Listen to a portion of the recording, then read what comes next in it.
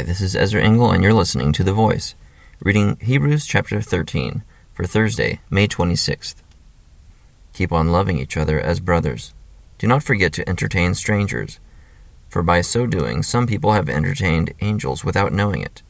Remember those in prison as if you were their fellow prisoners, and those who are mistreated as if you yourselves were suffering. Marriage should be honored by all, and the marriage bed kept pure. For God will judge the adulterer and all the sexually immoral. Keep your lives free from the love of money, and be content with what you have, because God has said, "Never will I leave you, never will I forsake you." So we say with confidence, "The Lord is my helper, I will not be afraid. What can man do to me?" Remember your leaders, who spoke the word of God to you.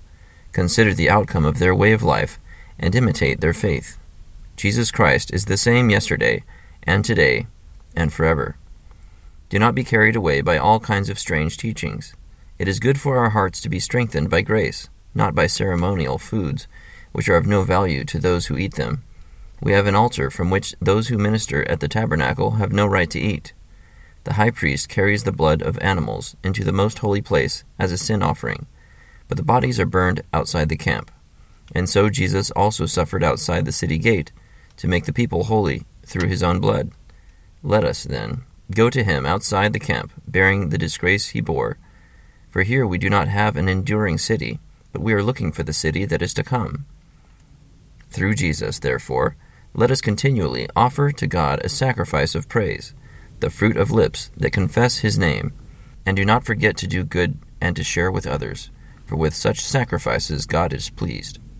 Obey your leaders and submit to their authority. They keep watch over you as men who must give an account. Obey them so that their work will be a joy, not a burden, for that would be of no advantage to you. Pray for us. We are sure that we have a clear conscience and desire to live honorably in every way. I particularly urge you to pray so that I may be restored to you soon.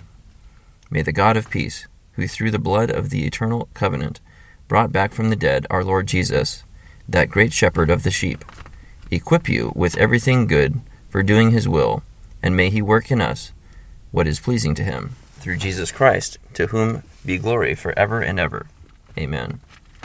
Brothers, I urge you to bear with my word of exhortation, for I have written you only a short letter. I want you to know that our brother Timothy has been released. If he arrives soon, I will come with him to see you. Greet all your leaders and all God's people. Those from Italy send you their greetings. Grace be with you all. Hebrews chapter 13. I highlighted verse 8, which says Jesus Christ is the same yesterday and today and forever. Paul's writing to the Hebrews. I believe it is Paul writing this. He's writing to the Hebrews to encourage them, to exhort them, and to teach them, and to remind them that Jesus Christ does not change. He doesn't have to change because he's perfect. And so in our relationship, when there is not unity, we need to be united with Christ. And that's how we restore things to how they should be. Thank you for listening to The Voice.